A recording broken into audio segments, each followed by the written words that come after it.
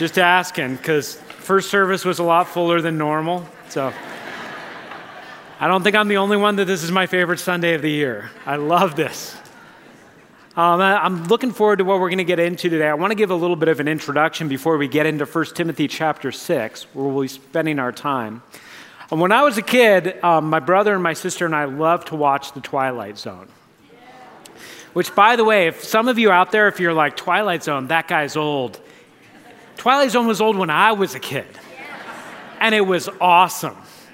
And we loved him. And there was one that some of you will remember if you're familiar with The Twilight Zone. It followed the story of 3 astronauts that crash land on a desert planet. And they're moving about with very limited supplies. They haven't run into any civilization.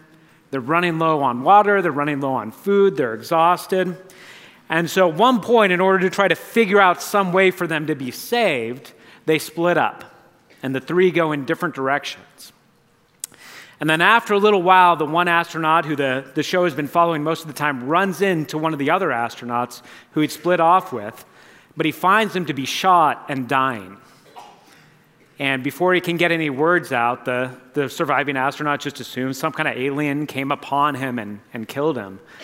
But then when he ends up meeting up with the other astronaut that he split up with, he realizes that it's this third astronaut that did the killing.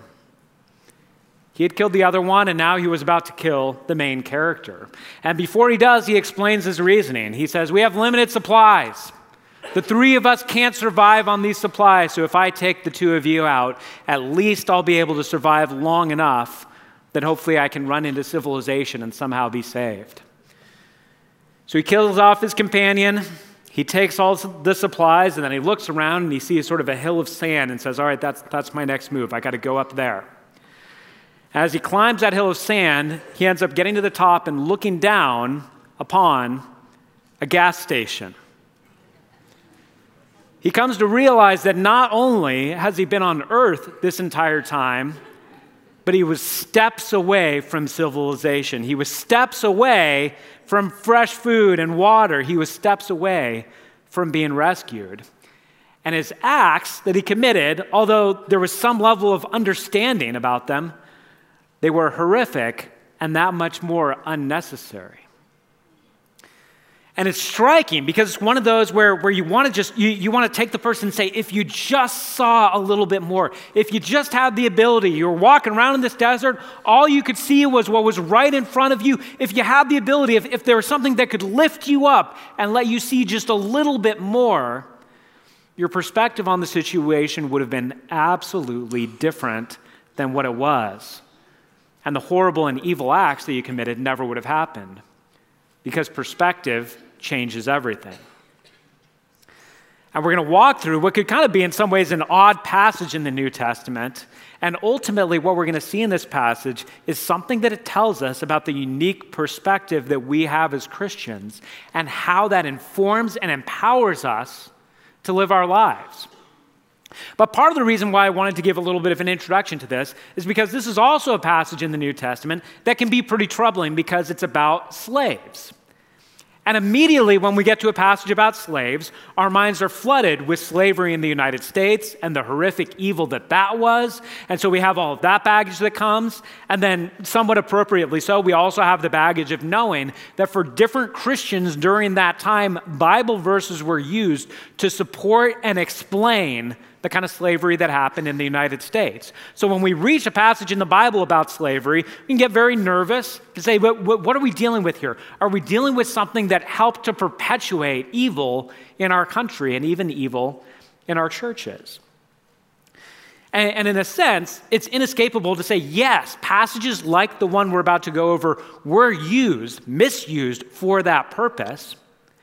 But part of what can help us in a passage like this, as we're looking at something that was written in the first century, not something that was written in the 1800s, but something that was written in the first century, is to make sure we understand some of the really significant differences between the kind of slavery that Paul was confronting in the first century and the kind of slavery that comes to our minds when we think of the history of the United States.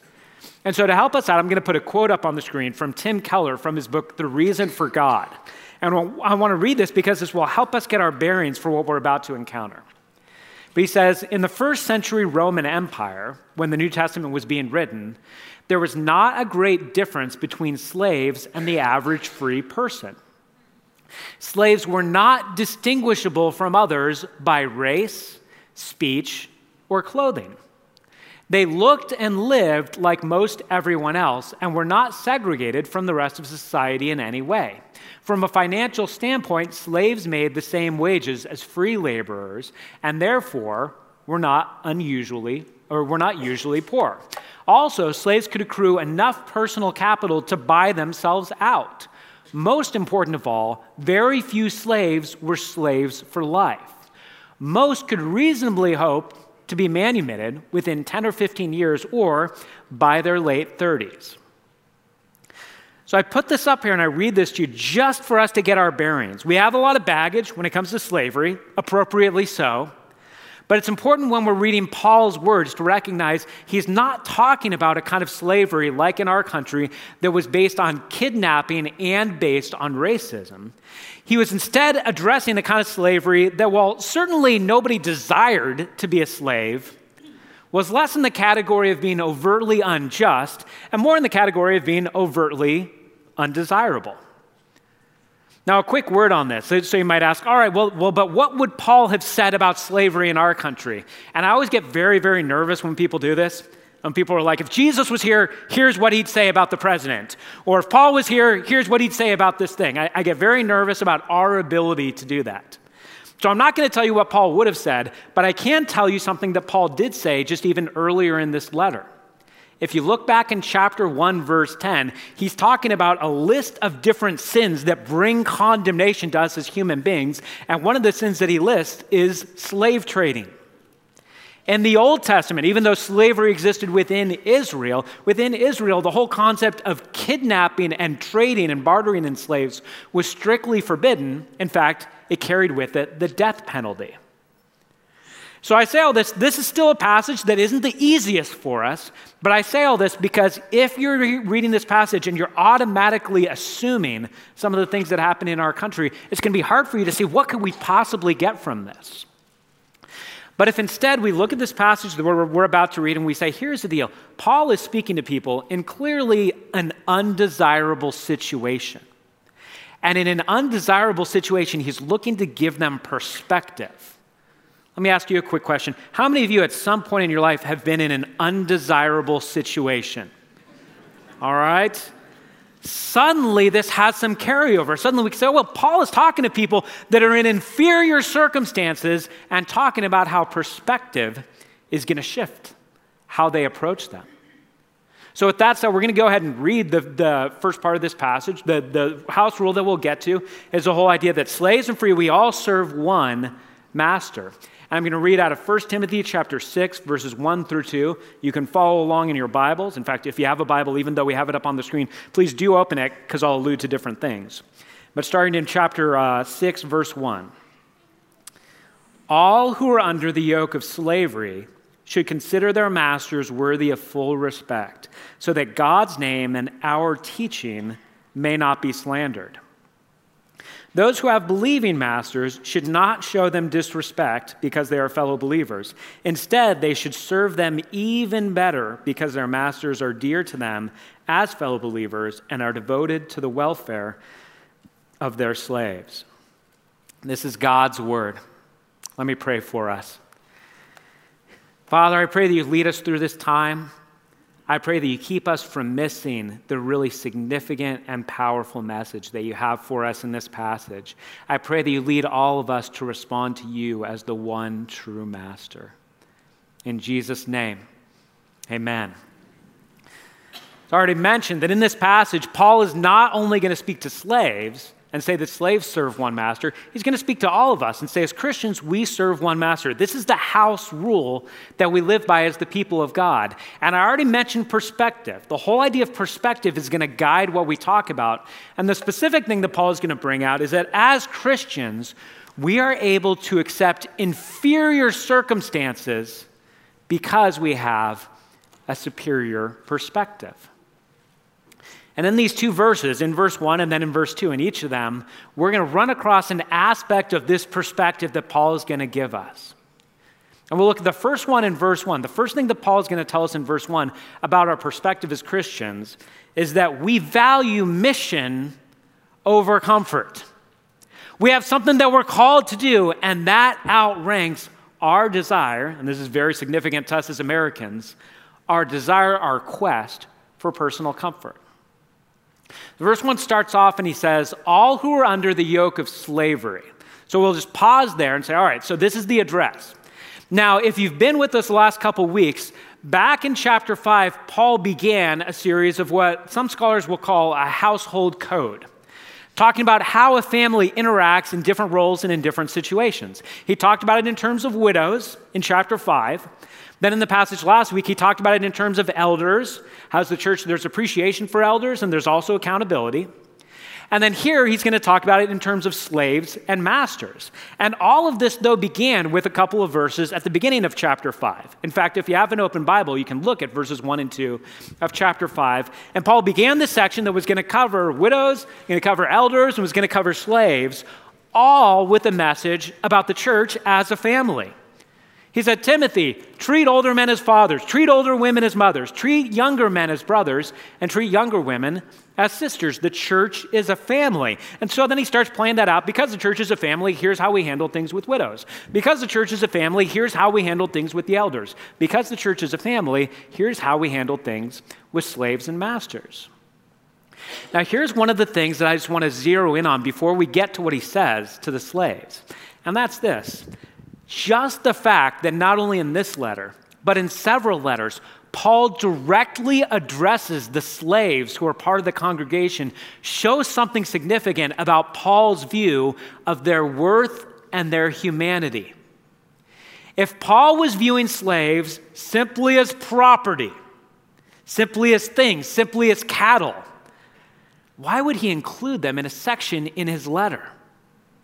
He's giving the slaves who are part of the congregation the dignity of saying, in your place in life, in your circumstance, which clearly isn't a desirable circumstance, here's God's calling for you. All who are under the yoke of slavery should consider their masters worthy of full respect. And that word respect is the same Greek word honor that's been used throughout chapter 5 and chapter 6. Honor the widows who are truly in need at the beginning of chapter 5. Then in the middle of chapter 5, the elders who work hard are worthy of double honor. Now in chapter 6, verse 1, all who are under the yoke of slavery should consider their masters worthy of full respect or full honor. Now just zero in on a very important word in verse 1, and that's the word consider. Slaves, consider your masters to be worthy of full respect. Quick question. Do you think every master was actually worthy of full respect? No. We all, now thankfully we don't live in a culture that has slavery, that's great. All of us have been under authority and are under authority. We've had teachers, we've had supervisors, we've had bosses, we have government officials, police officers, all of that. We have people in authority over us. How many of you have ever had somebody in authority over you that you did not deem to be worthy of your full respect? Guys are not wanting to raise hands because you're like, well, he's right over there. And so we all have had this experience. We all have had the experience with people who have a position of authority and they're not actually worthy of our full respect. Paul doesn't here say, slaves, all of your masters are worthy of full respect. They're all behaving in perfectly respectable ways. He says, slaves, consider them to be worthy of full respect. Act as if they're worthy of full respect and full honor. And even within this is something really significant because I think what we want to hear Paul say, especially because of our American baggage with slavery, we want to hear Paul say, slaves, get free whatever way you can. Run away, rebel, we'll do whatever it takes to get out of this. And the fact is, there have been times that slaves have looked to do that.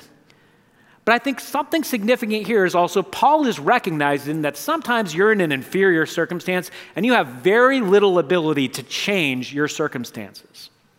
You have very little ability to change your station in life. And although slavery here in the first century relates, I think, a bit more to class than to race as we think of it today, this is still a situation. We live in the United States, and even in our country where there's a lot of upward mobility, there's a lot of ability to jump from lower class to middle class and from middle class to upper class, we still know that it can be very difficult, and you can get stuck in a position where you can say, because of my health, I don't have an ability to change significantly my life circumstances.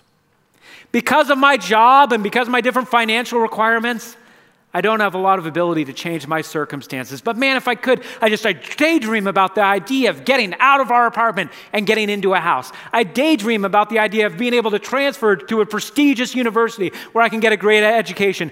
I dream about the day where I could get married and have kids. Or sadly, I dream of the day that I didn't have this marriage around me and I could just kind of be free. And I say that honestly, not even joking. There are probably some of you in here that are looking at your life and you're saying, the only way to happiness is if I somehow got out of this marriage. I want you to know something that Paul said in 1 Corinthians 7. He addressed slavery in that passage also. But he addressed not only slavery, he addressed singleness and divorce and marriage. And what he basically said is, I'm not against you improving your situation, but don't base your hope on it. He said to single people, if you're single and you want to get married, it's not wrong to get married, but don't base your hope in getting married. And if you're married, that's where God has put you. Don't try to get out of it. And he says to slaves, if you're a slave and you can get your freedom, go for it. Who wouldn't? But if you don't have the ability to get your freedom, don't assume that you don't still have a calling and a role in the family of God. Slaves who are under the yoke of slavery should consider their masters to be worthy of full respect. Paul is saying, the Christian slaves, they should be the best ones. They should be the best workers. They should be the best servants. They should be the most respectful, the most trustworthy. They should be like Joseph in the Old Testament in the book of Genesis, where he kept ascending to higher and higher places of responsibility because he was faithful with what he was entrusted in. Slaves, consider your masters worthy of full respect. And then he gives the reason. He says, so that God's name and our teaching. God's name is God's reputation. Our teaching is the gospel. So that God's reputation and so that the gospel message may not be slandered. Something very significant here he's saying to slaves. People who are in about the most undesirable circumstances of anybody in the first century. He's saying, slaves, here's what you need to realize. Your circumstance gives you a unique opportunity to shine the light of the gospel of Jesus Christ. Because the only way you're going to be respectful under these circumstances, the only way that you're going to be a hard worker, the only way that you're going to be faithful in these difficult circumstances is if you have a hope that transcends these temporary circumstances. Quick question. You ever run into somebody that's on a really disproportionate power trip? Where it's like they have a little authority, they have a little power, but they seem to think that they are the king or queen of their domain. It can be almost comical in some ways. It's sad, but it can be almost funny where you think, you really think that you're a big deal here. We're at the stage of life where we do kids' sports. And thankfully, this year I coached my son in soccer. It was a great year. We didn't have any problems. But I noticed something with our older son because he played baseball for a long time. And as they got older, there were more scuffles, there were more run-ins, there were more coaches and umpires on these power trips. I remember one time where there was an umpire, and it was funny because he was a young guy, so I don't know if he felt like he needed to just overdo it. That diamond was his kingdom. He wanted everybody to know that he was in charge of what was going on there. And he left no doubt about it. He was rude. He was on a power trip. It was difficult to endure just sitting there and watching. And I'm not somebody that heckles a lot at sporting events. In fact, I think the one time that I ever heckled at one of Matt's baseball games, I don't even know if it counts as a heckle, I yelled out, "That's not the way baseball works," because he didn't know the rules. So my heckling is about facts. I'm not offended. I'm just telling you that's not how it works. But here's the deal. We dealt with, all the parents, even though there was a little bit of muttering to ourselves during this time, all of us dealt with this umpire for those 2 hours on that diamond without major incident. We were able to handle it for that game. Why were we able to handle an uncomfortable situation like that without incident? Right? It was only 2 hours, and it was only a baseball field. We knew that umpire wasn't going to follow us to our house and talk to us about how we needed to put the dishes away. Wasn't going to follow us around telling us how we should be driving. His authority began and ended with those 2 hours on that diamond. So you know what? It was sort of like, if you want to be in charge, if you want to be on the power trip, have at it. We'll give it to you this time. We're going to have enough perspective to recognize that your authority runs out soon. Now, I know that our lives are a lot longer than 2 hours. But when you're talking about our lives in light of eternity, by the way, you ever tried to think about eternity? Ever tried? I think that the hardest thing, for a while I thought the hardest thing to think about was the idea that with eternal life that there was no end to it. I'm like, I just can't do it. That's the hardest thing to think about. I was wrong. You know what the hardest thing to think about? The idea that God had no beginning. Noodle on that later today and see where you land. Eternal life. Just think about this idea. Eternal life. We've been promised eternal life. We have a God who has rescued us from sin and death, who has forgiven our sins, who's promised us eternal life. Eternal life versus 10 years of a bad boss. Eternal life versus even 40 years of a pretty difficult marriage.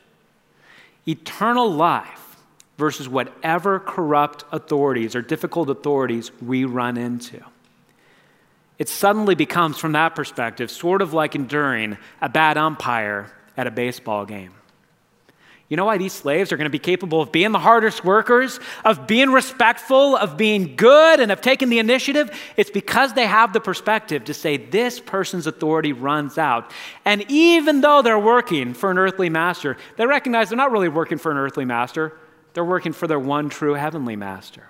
And by the way, let me tell you something about this heavenly master. This heavenly master laid down his life for them. This heavenly master, according to Psalm 23, leads them beside quiet waters, takes care of their soul, gives them rest, forgives all their sins, gives them hope, empowers them for their life ahead of them. Suddenly, these slaves can be in a situation where they can say, you know what, our calling on life right now, just like every other member of the church, is to shine the light of the gospel of Jesus Christ. And we have the unique opportunity to do that in a way that others would look at us and say, why do you have so much hope? Why do you have so much joy? Why are you able to handle these difficult circumstances? It's because they have a perspective and a hope that goes beyond this world. So Paul says, first of all, as Christians, we're able to handle inferior circumstances because of our superior perspective, because our perspective is that our mission is even more important than our temporary comfort. But on verse 2, he moves on to a second thing that he's going to tell us, perspective number 2. And perspective number 2 is that our identity is more significant than our role. But verse 2, after he's kind of talked broadly about slavery, verse 2 he says, those who have believing masters.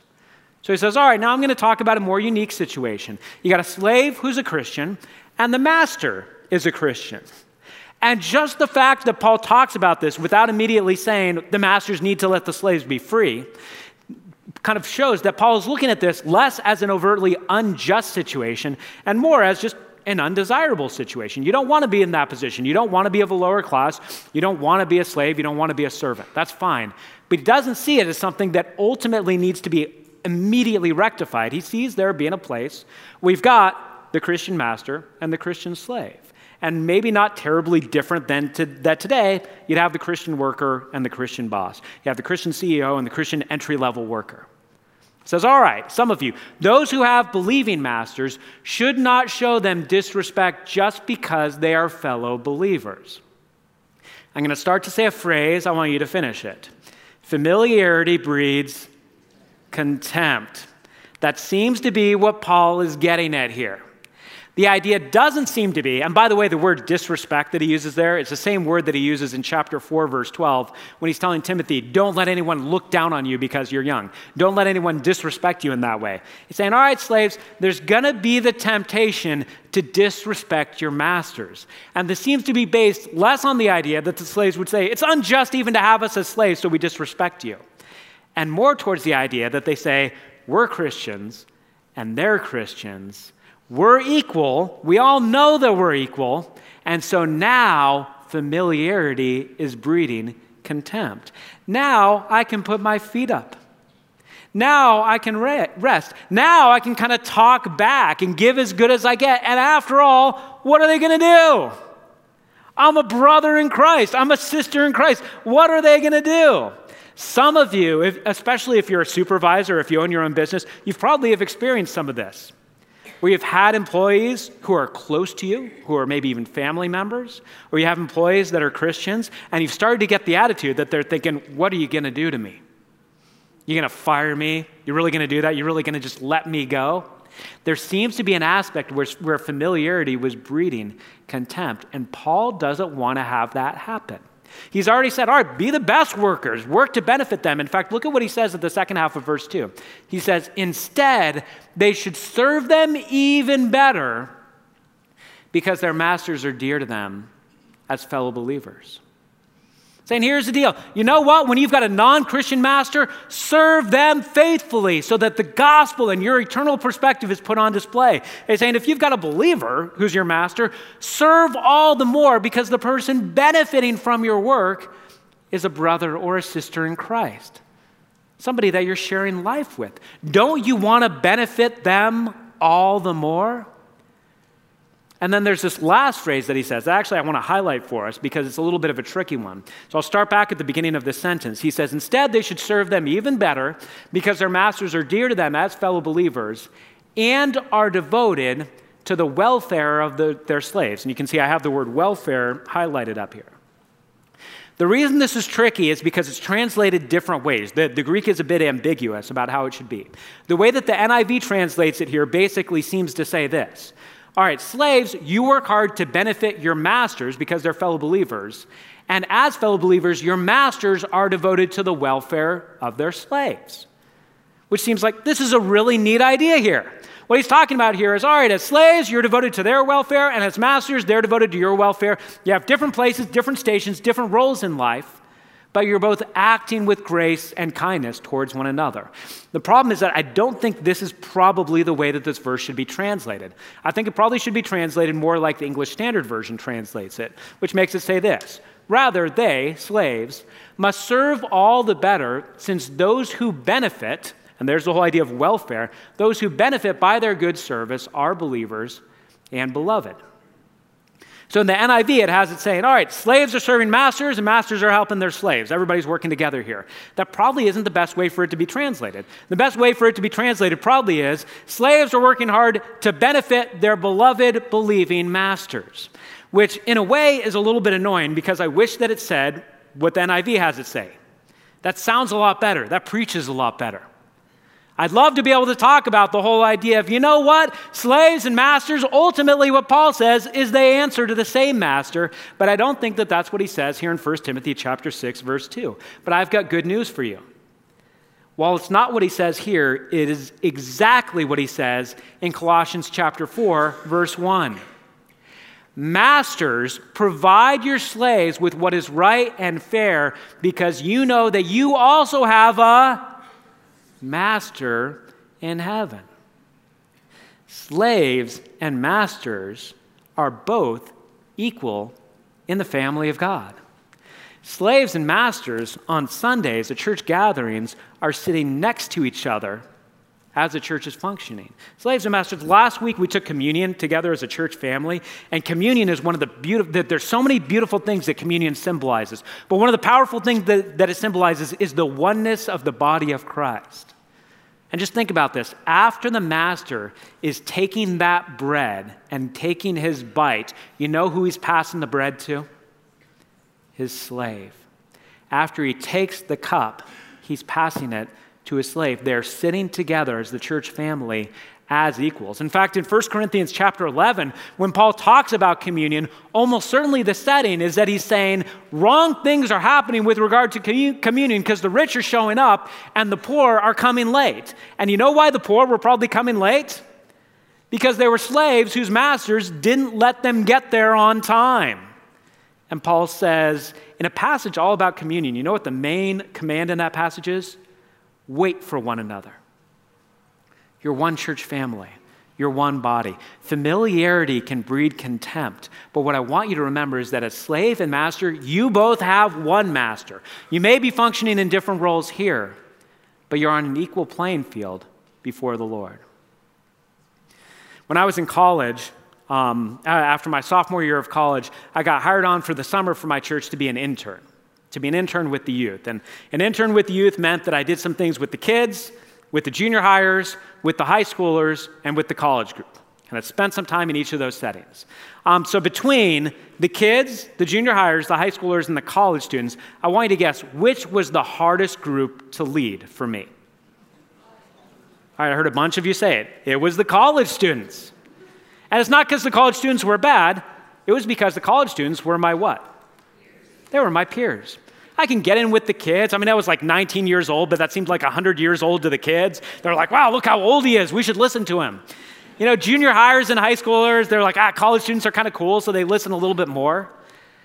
When I was with the college students, not only was I with my peers, but I'd grown up at this church. I was really with all my friends. These were the people I'd sit around with on Friday nights. These were the people I'd go see movies with. These were the guys I was accountable to and accountable with, where we'd pray for one another. These were the people that we'd sit around, the bonfire roasting marshmallows.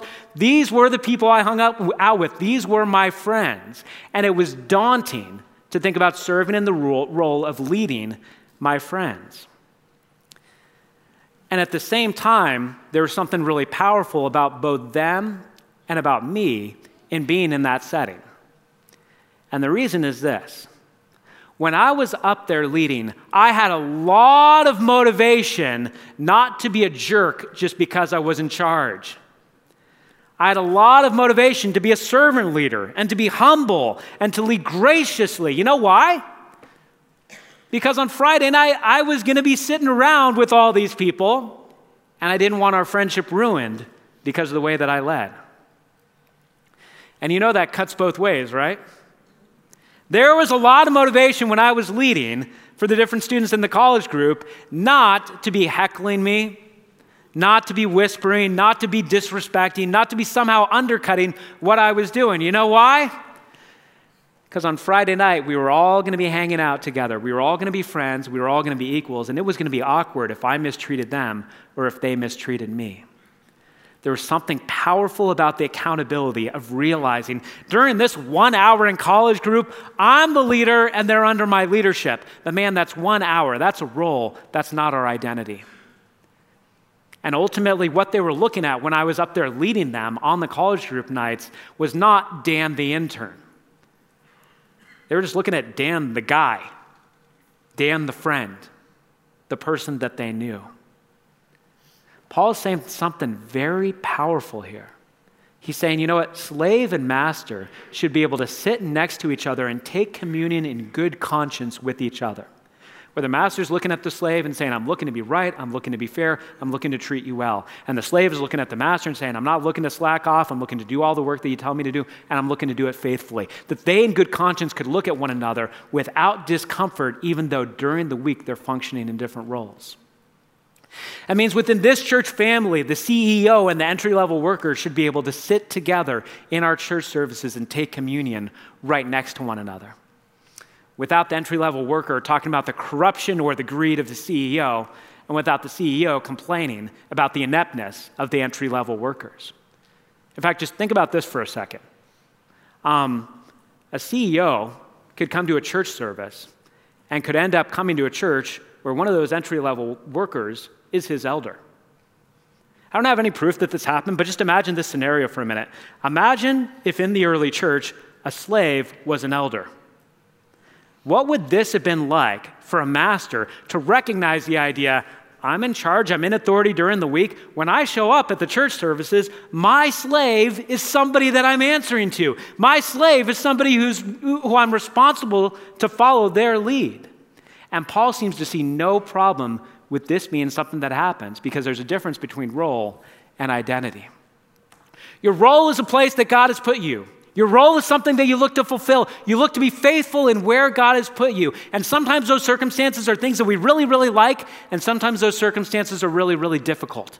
And Paul is looking at us and saying, all right, here's the deal. Sometimes you're going to be in a circumstance where your health is not good, and you think that the only way for a full life is to get healthy, but God's not going to answer that prayer. And other times you're going to look at your circumstances and say, only when I get to a point that I'm not living paycheck to paycheck can I be living a full and healthy life. And God's not necessarily going to answer that prayer. And you might say, I've got to get married, and God doesn't give you a spouse. And you've got to say, I've got to get out of this marriage, and God says, you need to stay. We can constantly be in situations, bad bosses, bad authorities, bad presidents, and we can have perspective in all of those because we recognize that there is an eternal God who we are all answerable to. And thank God that this master is the servant master who laid down his life for his sheep. As Christians, we get to deal with and even accept these temporary, inferior circumstances because we have a superior perspective. And here's what I want to invite you to do. In a moment, the band is going to come back out and we're going to get to respond in song. And in fact, I'll tell you a little bit. The song that we're responding in has a lot to do with us bringing ourselves before God. Hebrews 4 talks about the whole idea that when we approach God, we get to approach God with boldness, which basically means we approach God based on the idea that we belong in his presence. We belong in his presence not because of anything that we've done, but because the Holy Spirit indwells each one of us. And no CEO who's a Christian has more of the Holy Spirit than any entry-level worker who's a Christian. No man has more of the Holy Spirit than any Christian woman has the Holy Spirit. No master has more of the Holy Spirit than any slave has the Holy Spirit. No CEO has their sins forgiven in a more full way than the entry-level worker. We all approach God based on the fact that we have been rescued by the shed blood of Jesus Christ and promised eternal life by the God who deeply loves us. And so during this song, we get to bring ourselves to God in that way. And during the song, we're also going to have some elders and pastors on the sides so that if during the song any of you wants to come forward for prayer, you can do that. And let me just give you a couple suggestions of what might lead you to want to come forward for prayer. You might want to come forward for prayer because you recognize that right now you are in an inferior circumstance. You're wishing and you're hoping, you're praying for your circumstances to change, and you're not sure what God's going to do with it. And you need to embrace the idea that God wants you to focus more on mission than on comfort and more on identity than on role. You also might need to come forward and ask for prayer because in this message, you've listened to it and you've realized that you're a person who is in authority and you have not been acting right to the people under your care. And so you need to come forward for repentance. You need to come forward to deal with that. Or maybe even just you need to come forward because you're recognizing, we are a church family and I'm in open conflict with somebody else, maybe even somebody else in this room. And I need to figure out what I need to do to make it right. As believers, we have the power from God to transcend our inferior circumstances because of the perspective that he gives us and the hope that he gives us. So I'm going to ask you to stand and I'm going to pray for us as we prepare to respond in worship. Father, thank you so much for the grace that you've poured out for us in Jesus. Thank you so much for your kindness and goodness. Father, we pray that you lead us to shine the light of Jesus where we are. We pray that you lead us to accept the circumstances that you've given us, even when we grade against them. We pray that you give us grace to treat with respect people that don't necessarily deserve that respect. And Father, I pray that you bring us a greater level of unity across race, across class, across socioeconomic place in life. I pray that you bring us the kind of unity that shines the light of the gospel to the people around us. Receive our worship now. Receive this offering that we give to you and bring healing and help to our hearts. In Jesus' name, amen.